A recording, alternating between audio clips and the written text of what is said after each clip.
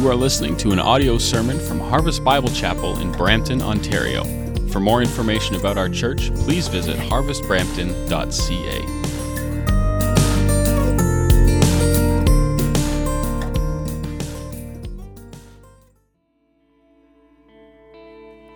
Let's bow our heads and our hearts. Let's pray together. Our Heavenly Father, we come to you in Jesus' name. God, you are the Almighty One. You are all-powerful. You are the King of Kings and the Lord of Lords. And so, God, we come and we ask boldly, Lord, we ask for your presence to continue to minister in this place. We pray that as your word is open, that we would hear your voice that's like thunder. Lord, that we would see, Lord, your glowing face that shines like the sun, Lord, that we would have a sense of your holiness and your presence, that we would worship you in reverence and in awe. Lord, I pray that you would move by your Spirit, Lord. And I pray, Lord God, that you would do a work in us as individuals, Lord, but also a supernatural work as us, as a community of faith, as the church of the living God, Lord, that you would unite us as we hear your voice and as we lift our voices to magnify the name of Jesus Christ. We pray for your supernatural work in our midst. We pray these things in Jesus' name.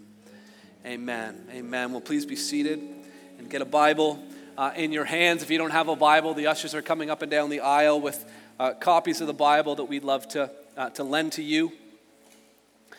And you can start by turning to Matthew chapter 28. I'll meet you there in a minute. We're in a series called This Is Our Church. And it's a series intended for those who find themselves bored with church or busy with a lot of church activities or burned out because they were doing too much in church and now feel like they can't do anything, or those who have been burned by some sort of relational breakdown within the church, the way that they were treated within the church. And last week we looked at 1 Timothy 3:15 to see that the church is relational. It's the household of God. It's a family that's supernatural, that we're the church of the living God. And when we get together, it's supposed to manifest who God is, and that it's immovable, that we're the pillar and the buttress of the truth. Last week was all about who we are as a church and why we are that way. And today we're moving past the idea of who we are and why we are, and we're moving now to what are we called to do and how are we supposed to do. And so with This Is Our Church, we've looked at this is who we are. Now we're going to look at this is what we do. One of the reasons why we find ourselves bored or busy or burned out or burned is because of lack of clarity. A bored person would be bored with church because they don't understand what the church is all about and what the church is actually trying to accomplish. It's like watching a sport and you don't understand the rules. It's boring. If you were to sit down, if you're not familiar with the game of cricket, you might think the game is boring because you don't understand what is the bowler trying to do? What is the batsman trying to accomplish? Why do they keep running back and forth? Why aren't they running around a diamond like in baseball? But it's that you don't understand. But if you get clarity on the rules, then everything changes. And sometimes we can get so busy, and the busyness prevents us. We're so busy doing all these things that our clarity on why we're doing, how do all of these small activities and programs that I've involved in, how do they actually fit into the big picture? Because if you busy yourself with all of these small things without fitting it into the big picture, without seeing how all of those small pieces fit into the whole, that's going to lead to burnout. Because you're not going to see the purpose. You're not going to see a call or the need for endurance in these things because you're only looking at the small things. And those of us who have been burned, so often relational breakdown comes from unmet expectations. And unmet expectations so often come from unclear expectations. And so our aim here is to be clear about who we are as a church. You may not agree with everything that is said here today, but my prayer is that you would not walk out of here being like, what is Harvest Bible Chapel all about? Our aim is for you to understand. If there were a Wikipedia article about Harvest Bible Chapel Brampton, it would sound like this. This is who we are as a church. And so today's message is going to be a little bit different from the way messages normally work at our church. Normally we work through sort of one paragraph or one chapter or a couple of verses from God's Word. Today we're going to look at about 16 or 17 different verses. So if you've got a Bible in your hand, just raise it up for me right now. So this Bible is going to be smoking hot from friction by the end of the day because you're going to be flipping through it so much. So start in Matthew chapter 8. This is the Great Commission. This is our mission, and you can jot this down in your notes. Our mission is to glorify God through the fulfillment of the Great Commission in the spirit of the Great Commandment. So in Matthew 28, Jesus has resurrected from the dead, and he's called a special meeting with his disciples, and this is what he said to them in verse 19. He came and said to them, "All authority in heaven and on earth has been given to me. Go therefore and make disciples of all nations, baptizing them in the name of the Father and of the Son and of the Holy Spirit, teaching them to observe all that I have commanded you, and behold, I am with you always to the end of the age." First of all, I want you to make note what's important in Bible study to pay attention to repeated words. Pay attention to the word all. He says in verse 18, all authority has been given to me. Then in verse 19, go to all nations. Then verse 20, teach them to observe all that I have commanded. And then he says at the end of verse 20, I am with you always. And so the Great Commission is about Jesus telling all of the things, all of the authority that he has and all that he is calling us to do. It's also important, before we get into what Jesus commanded us to do, to notice that he sandwiches the command or the commission with two incredible statements about himself. Do you see that in verse 18? The beginning of the sandwich, he says, all authority has been given to me. So the one who is speaking, the one who is giving the orders, is the one who is large and in charge. The one who has authority over heaven and over earth. The one who is sending us in a place, he never sends us to a place where he doesn't have full jurisdiction.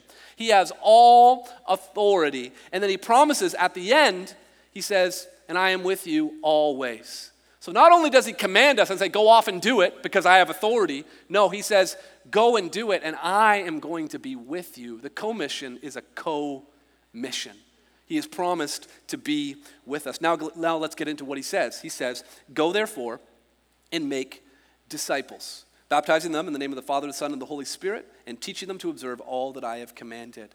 Now, when you start translating things from one language into another, there's a number of sort of speed bumps that you hit or challenges that you face. One of them is word order.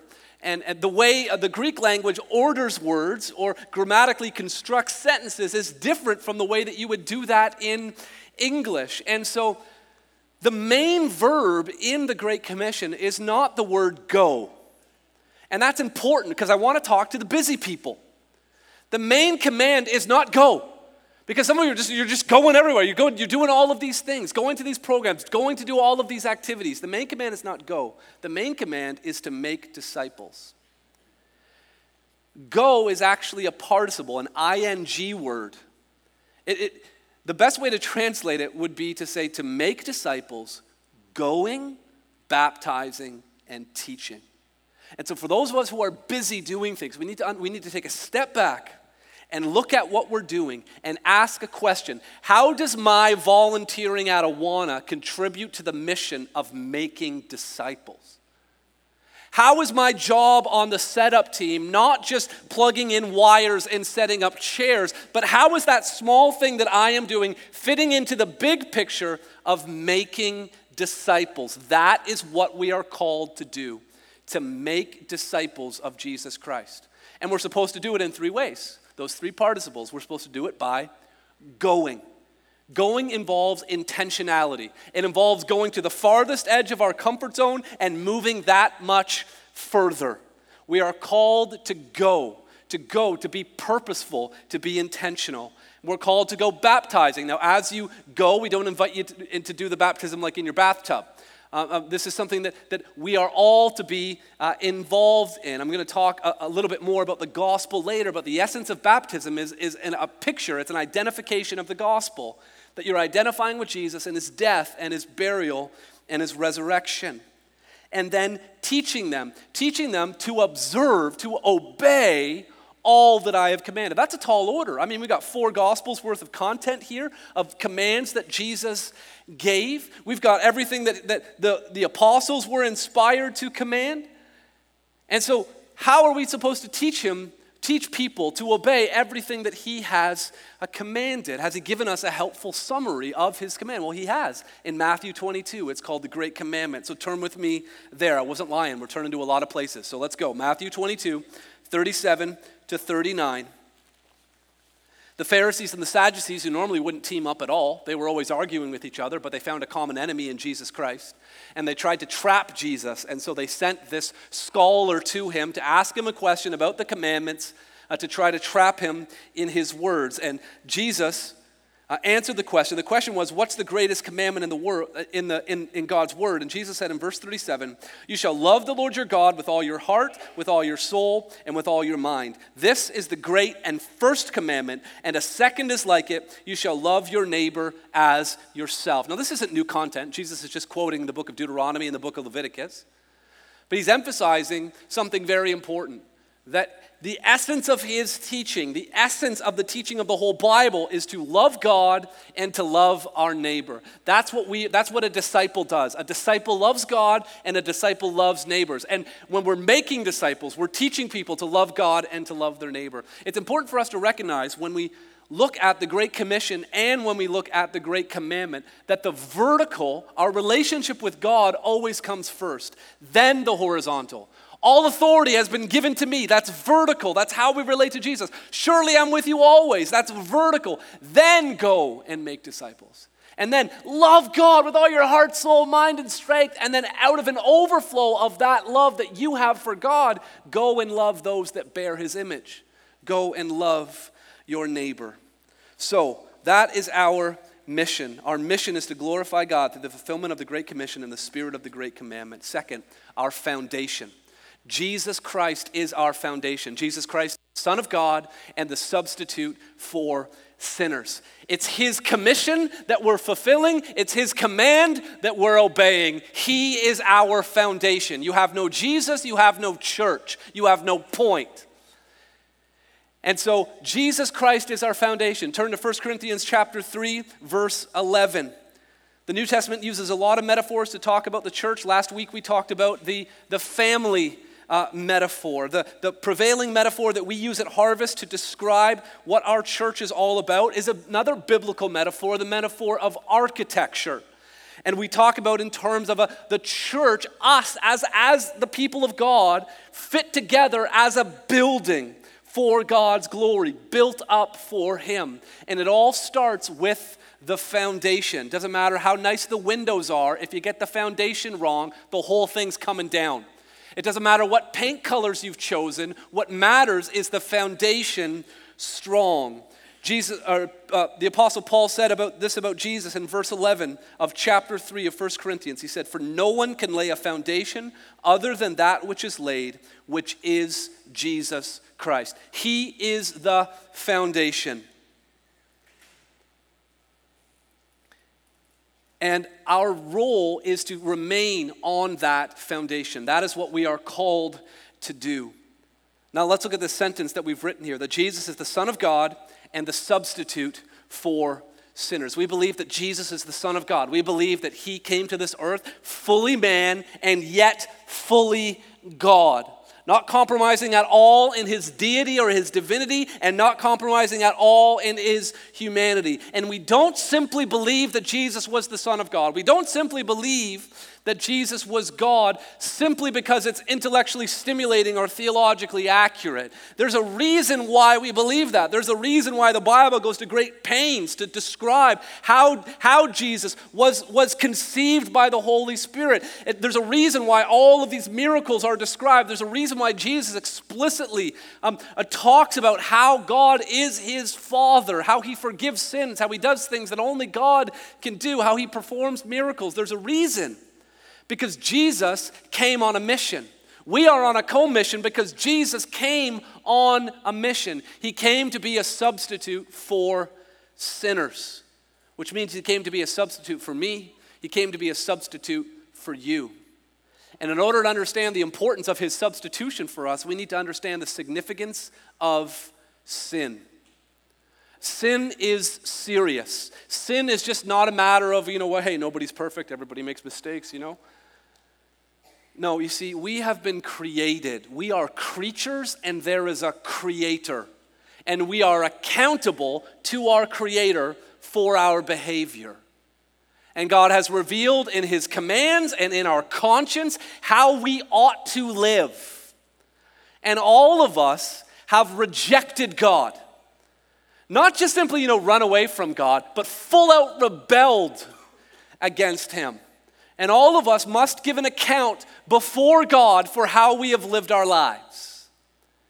And there is a judgment, there is a punishment that is looming over all of us. Now, the punishment that someone receives for a crime is dependent upon who that crime was committed against.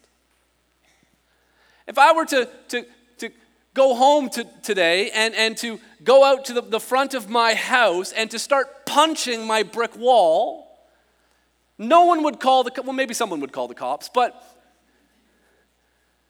I would not get vandalism maybe, but there would be no need to press charges. But if I went from punching my wall to going over to my neighbor and doing the same thing to not their house, but to them, I wouldn't be loving my neighbor, would I?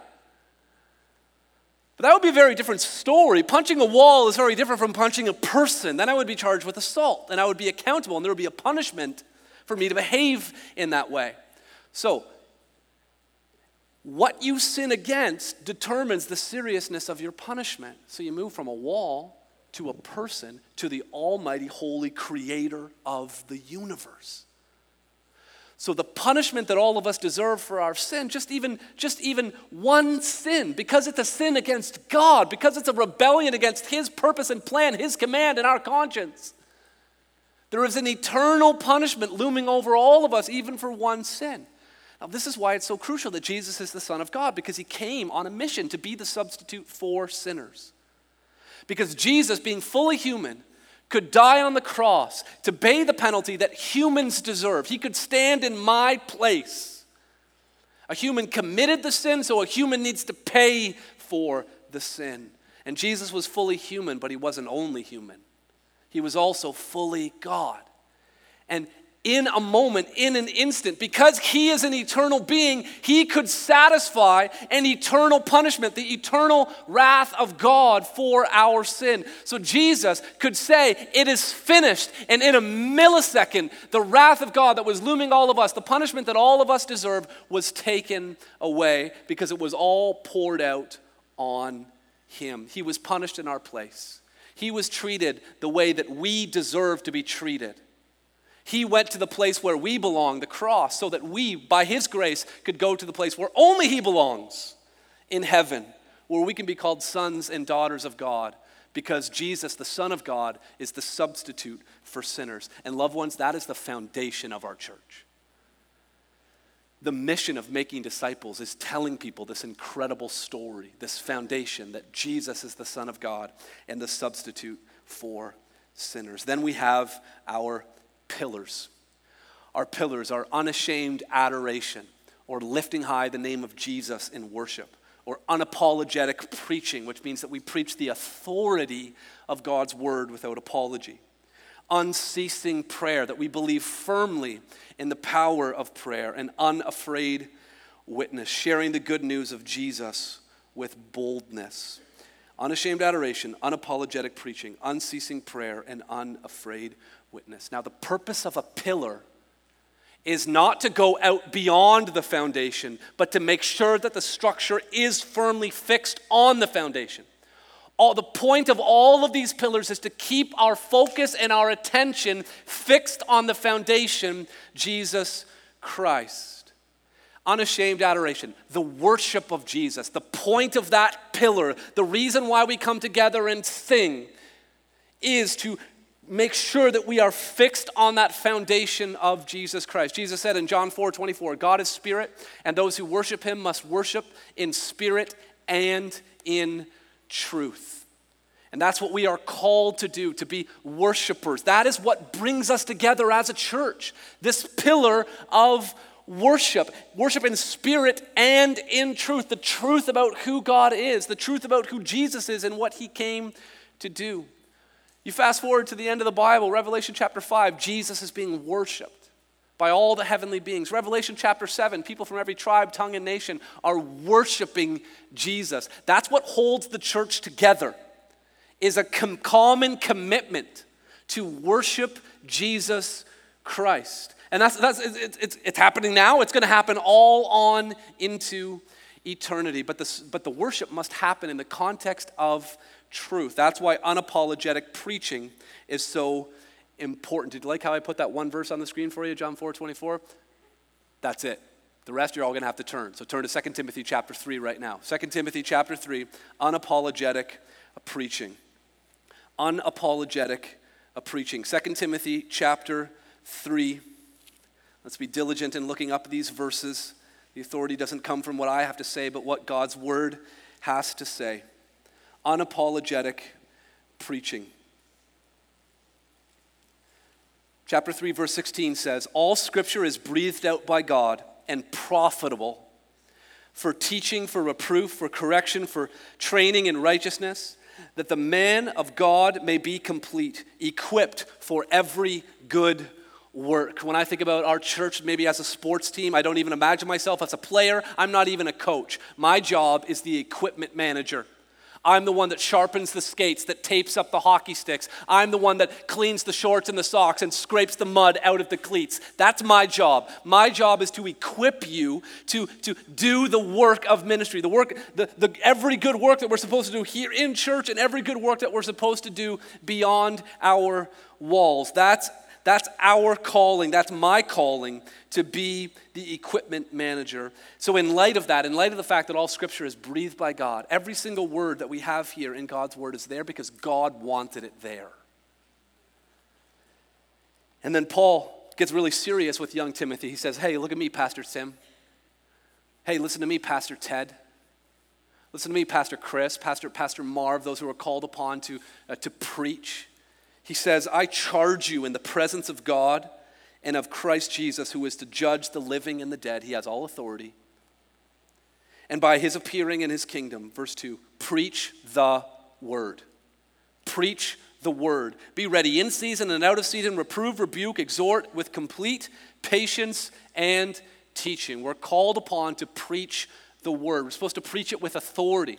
It's supposed to be unapologetic, which means that we're not embarrassed about what God's word says. We're not apologizing or excusing or skipping over parts of what God's word has revealed. But again, the point of the pillar is not to go beyond the foundation, but to keep us fixed on the foundation. So turn with me to the greatest sermon that I think was ever given, Luke chapter 24. If there's one sermon that I could have heard, it would have been this. Luke 24. On the road to Emmaus, some of Jesus' disciples were walking along a road and they didn't realize that they were talking with Jesus really until it was too late. And in the middle of this conversation, the tone changed and this strangely familiar stranger started preaching to them. And his text was the whole Old Testament. In verse 27, it says, and beginning with Moses wrote the book of Genesis. So beginning with, in the beginning God created the heavens and the earth. Beginning with Genesis. And all the prophets, the whole Old Testament, he interpreted to them in the scriptures the things concerning himself. Good preaching is not simply explaining what the Bible says. Good preaching is a pillar that fixes you on the foundation of who Jesus is. It's very clear here. All the things concerning himself. And the whole Bible points to Jesus. Not in some weird mystical way, but it either presents a picture of Jesus or a prophecy or a prediction or a pattern or highlighting how badly we need him. all of God's word points us to Jesus. And the point of preaching, the point of that pillar is to remain fixed on the foundation of Jesus Christ. And then I love this in verse 32. They said to each other, "Did not our hearts burn within us while he talked to us on the road, while he opened to us the scriptures?" We want to be a church with people whose hearts are on fire. We want to be a church full of people with heartburn.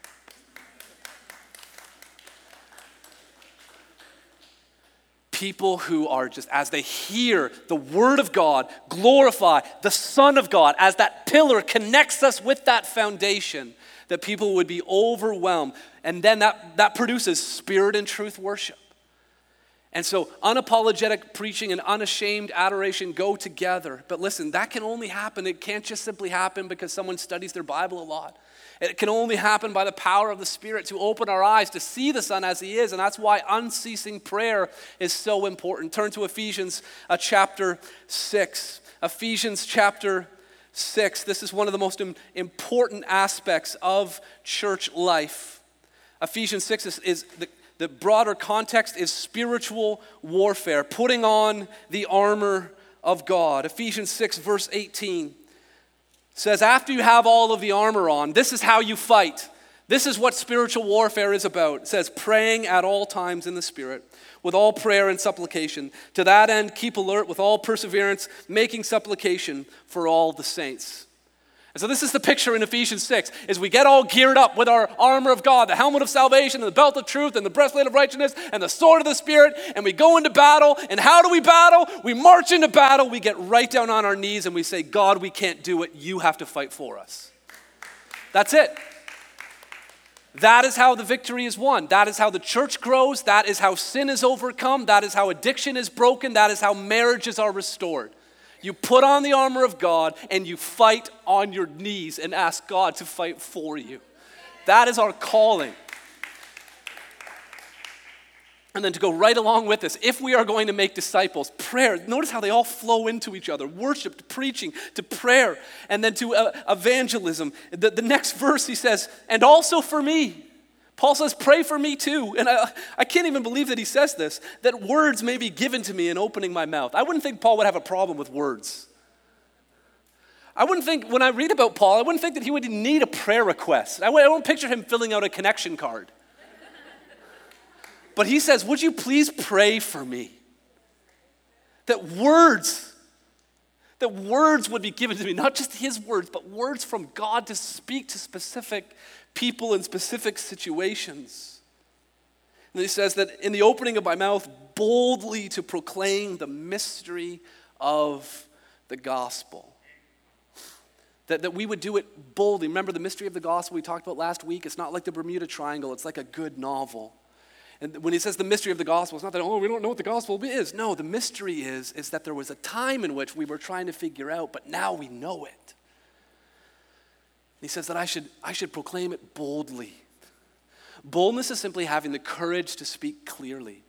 We speak very vaguely and very carefully and very quietly about things we're ashamed of. Hey, how's that rash?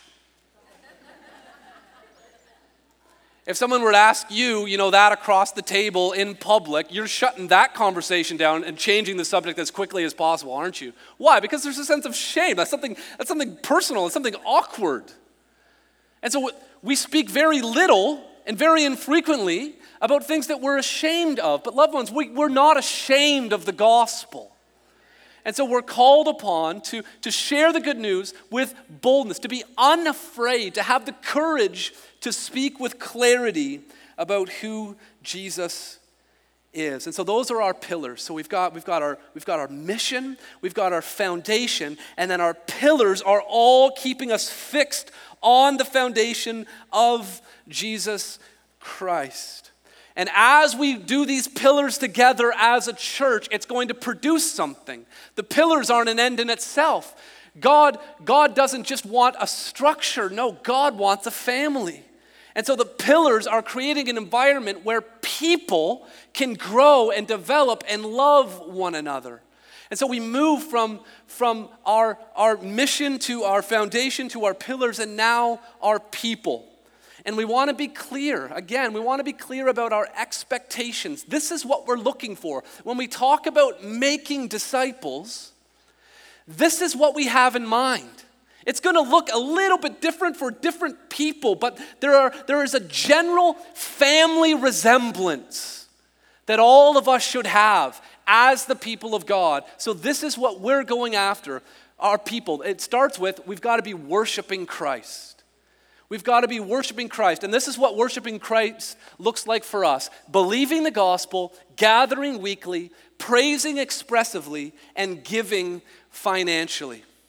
It starts with believing the gospel. We want people to turn from their sin and to relate rightly to God and to receive forgiveness.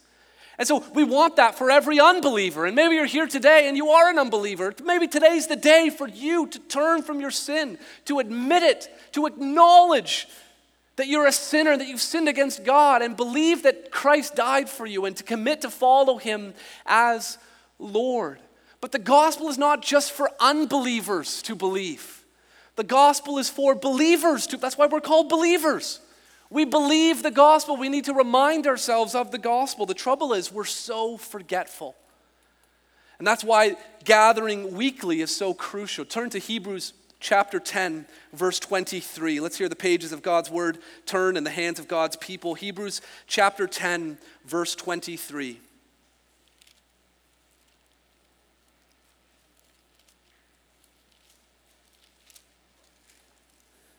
The author of the Hebrews writes, he says, "Let us hold fast to the confession of our hope without wavering." Basically what he's saying there is keep on believing. Don't stop believing. Hold on to the confession of Jesus Christ as the Son of God and the substitute for sinners. How do we hold on to it? How do we make sure we don't let go? It says, "For he who promised is faithful." God is going to look after us. And this is the way that God chooses to look after us. Verse 24, "Let us consider how to stir one another up to love and good works."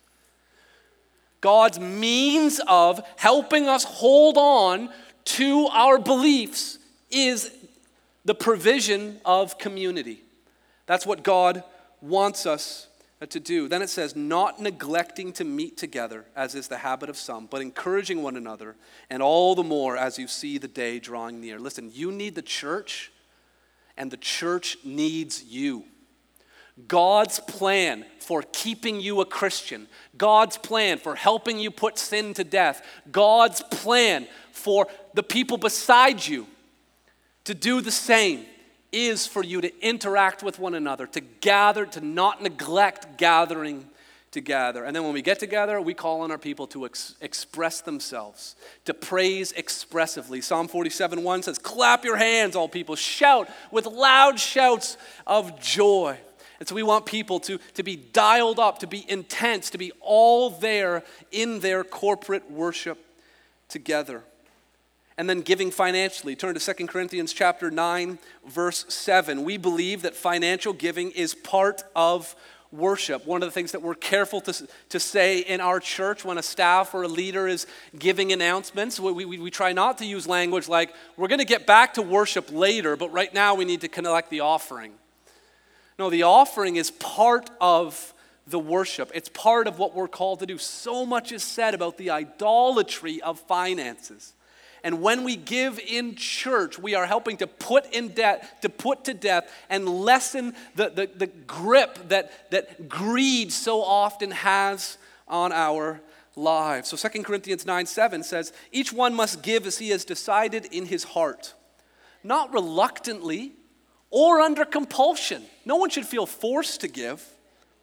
"For God loves a cheerful giver." And the reason why God loves a cheerful giver is because God is a cheerful giver. And so when we give, he sees himself, he sees his own generosity bearing fruit in our lives as we are generous as well. So that's what we are calling people to do. And listen, worship is a broad topic. I mean, we could say so much more about that, but if we were to summarize it in 4 things, that's it. We want our people to be worshiping Christ. Next, we have walking with Christ.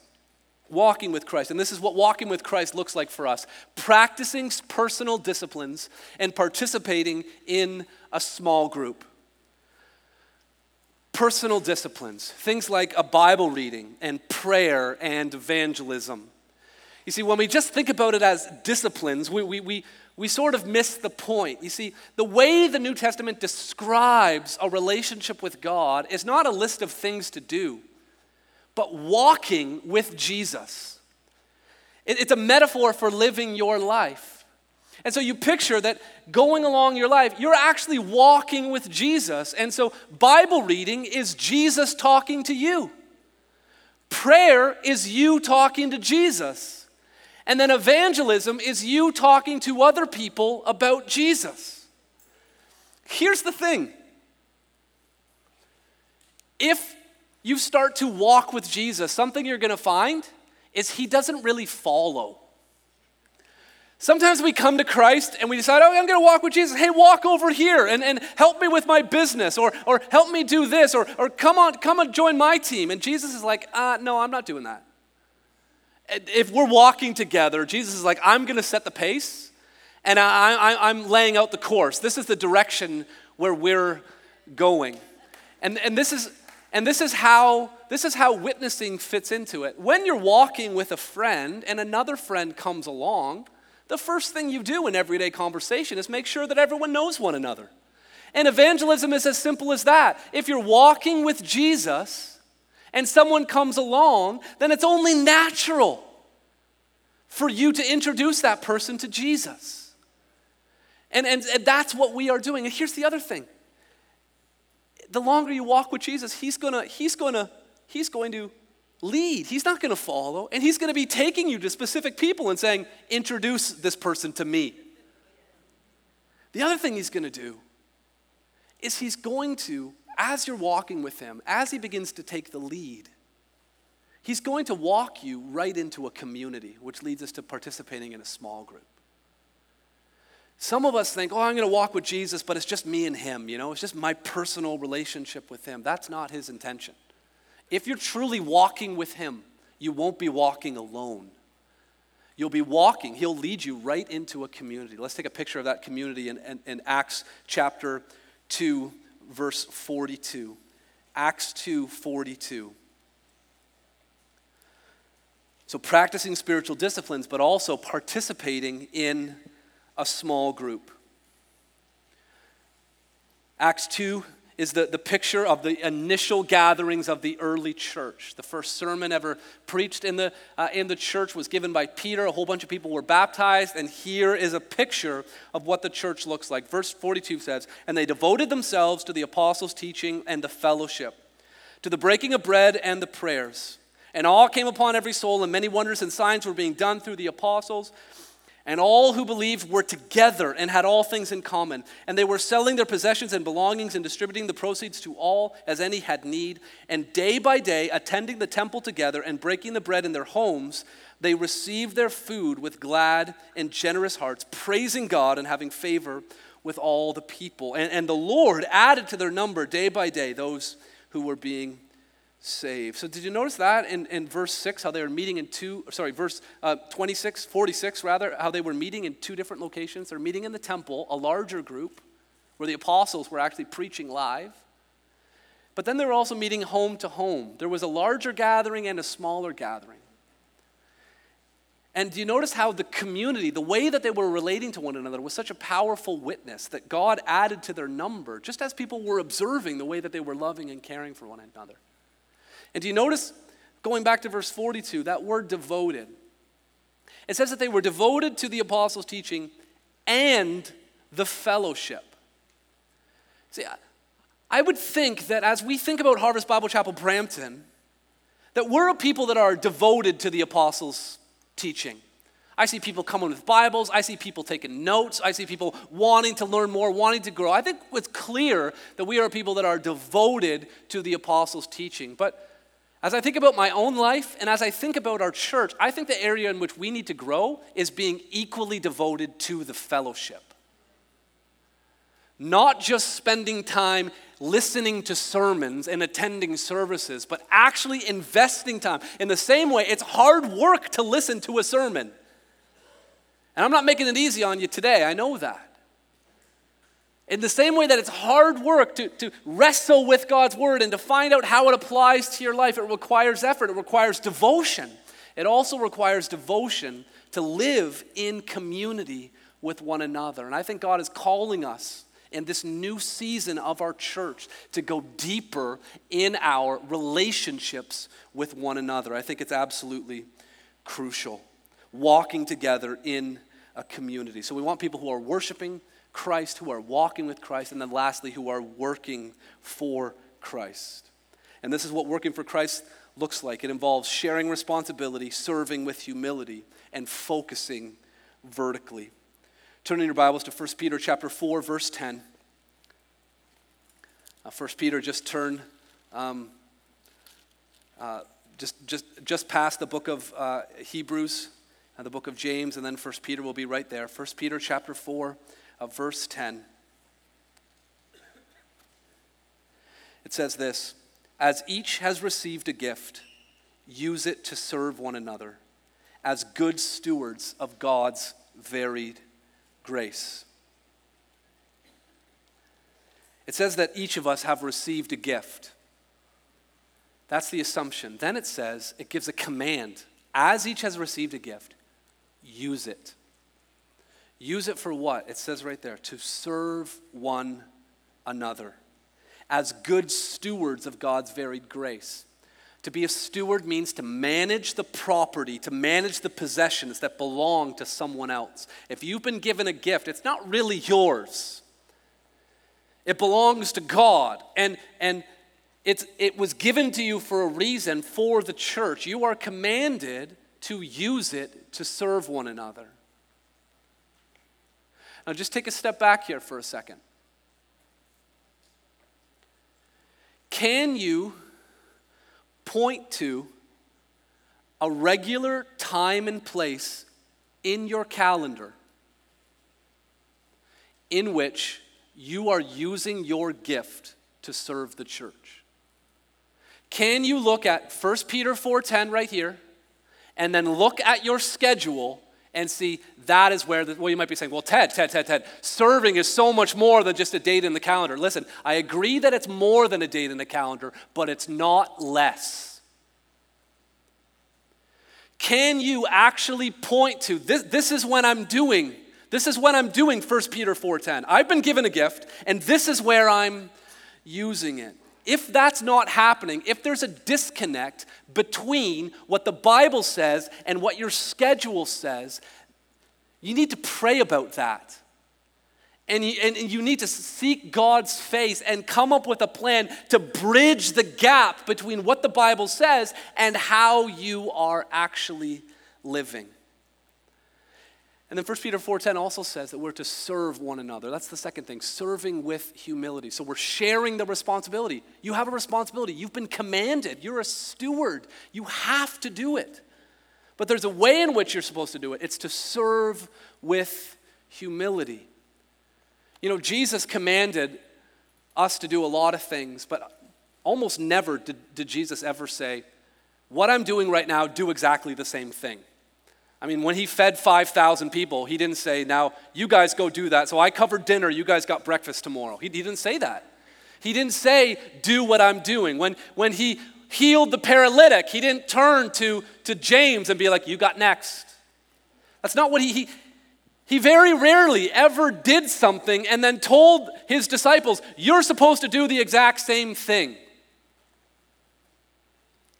But there's one time when Jesus got a towel and wrapped it around his waist.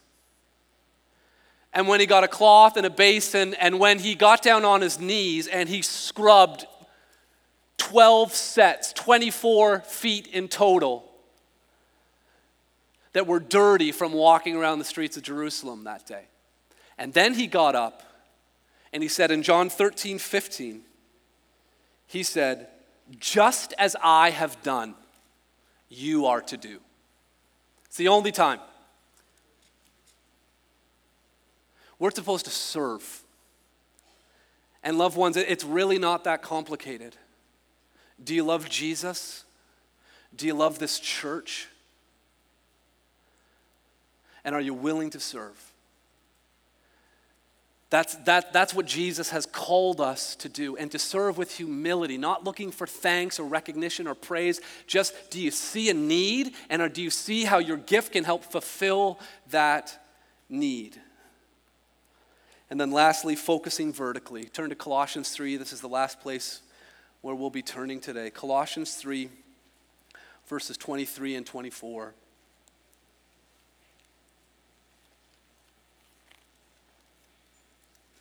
Colossians 3, the immediate context here is written in the relationship between someone who's a slave and who has a master and has been given tasks to do. But we can take that principle out of that immediate context of slaves and masters and apply it to serving in the church.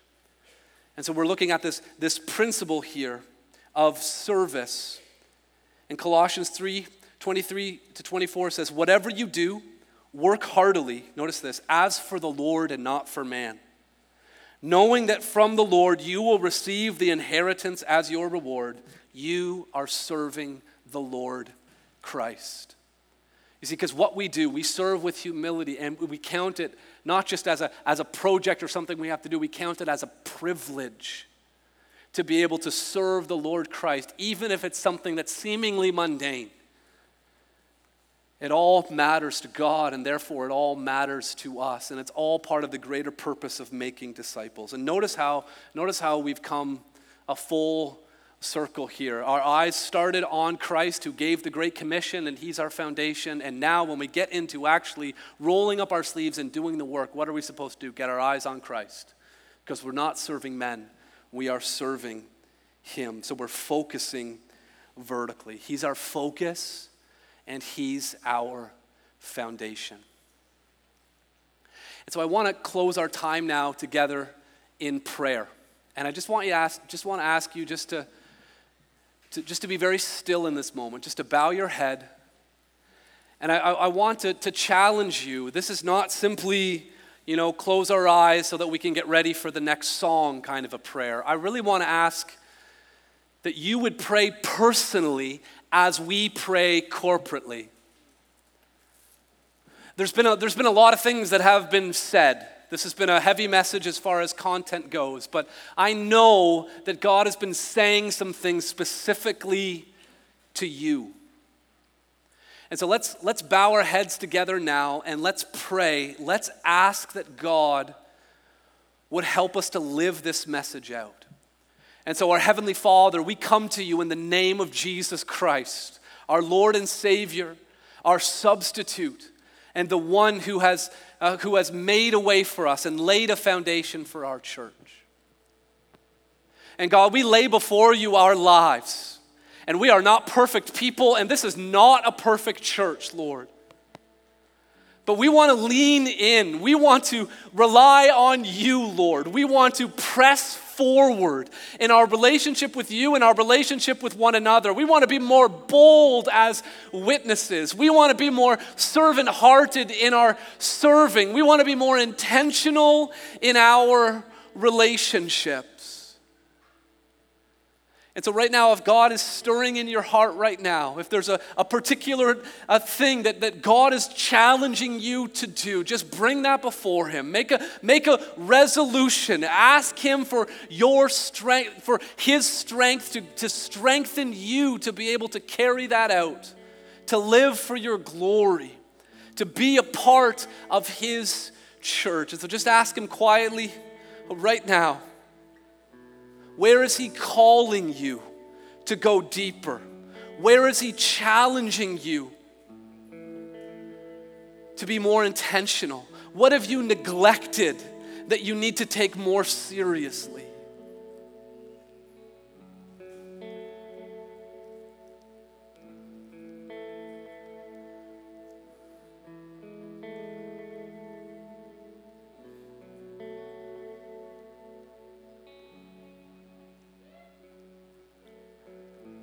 God, we praise you and thank you that you know every hurt, you know every fear and every struggle. God, you also know every apathetically rooted excuse. You know our hearts. You know us better than we know ourselves. And God, we know that you love us. And we know that as you are calling us as individuals to be closer to you, that you are also causing us to be closer together, to be the supernatural church of the living God, to be brothers and sisters, to be part of your family, God. I pray that you'd help us to get our eyes on Jesus. I pray, Lord, that as we say and declare, this is our church, that we would also be saying, this is our Jesus. This is our Savior. This is our foundation. This is our very life. This is the reason why we live. So God, help us, we pray. In Jesus' name, amen. Amen. This has been an audio sermon from Harvest Bible Chapel in Brampton, Ontario. For more information about our church or to contact us, please visit harvestbrampton.ca.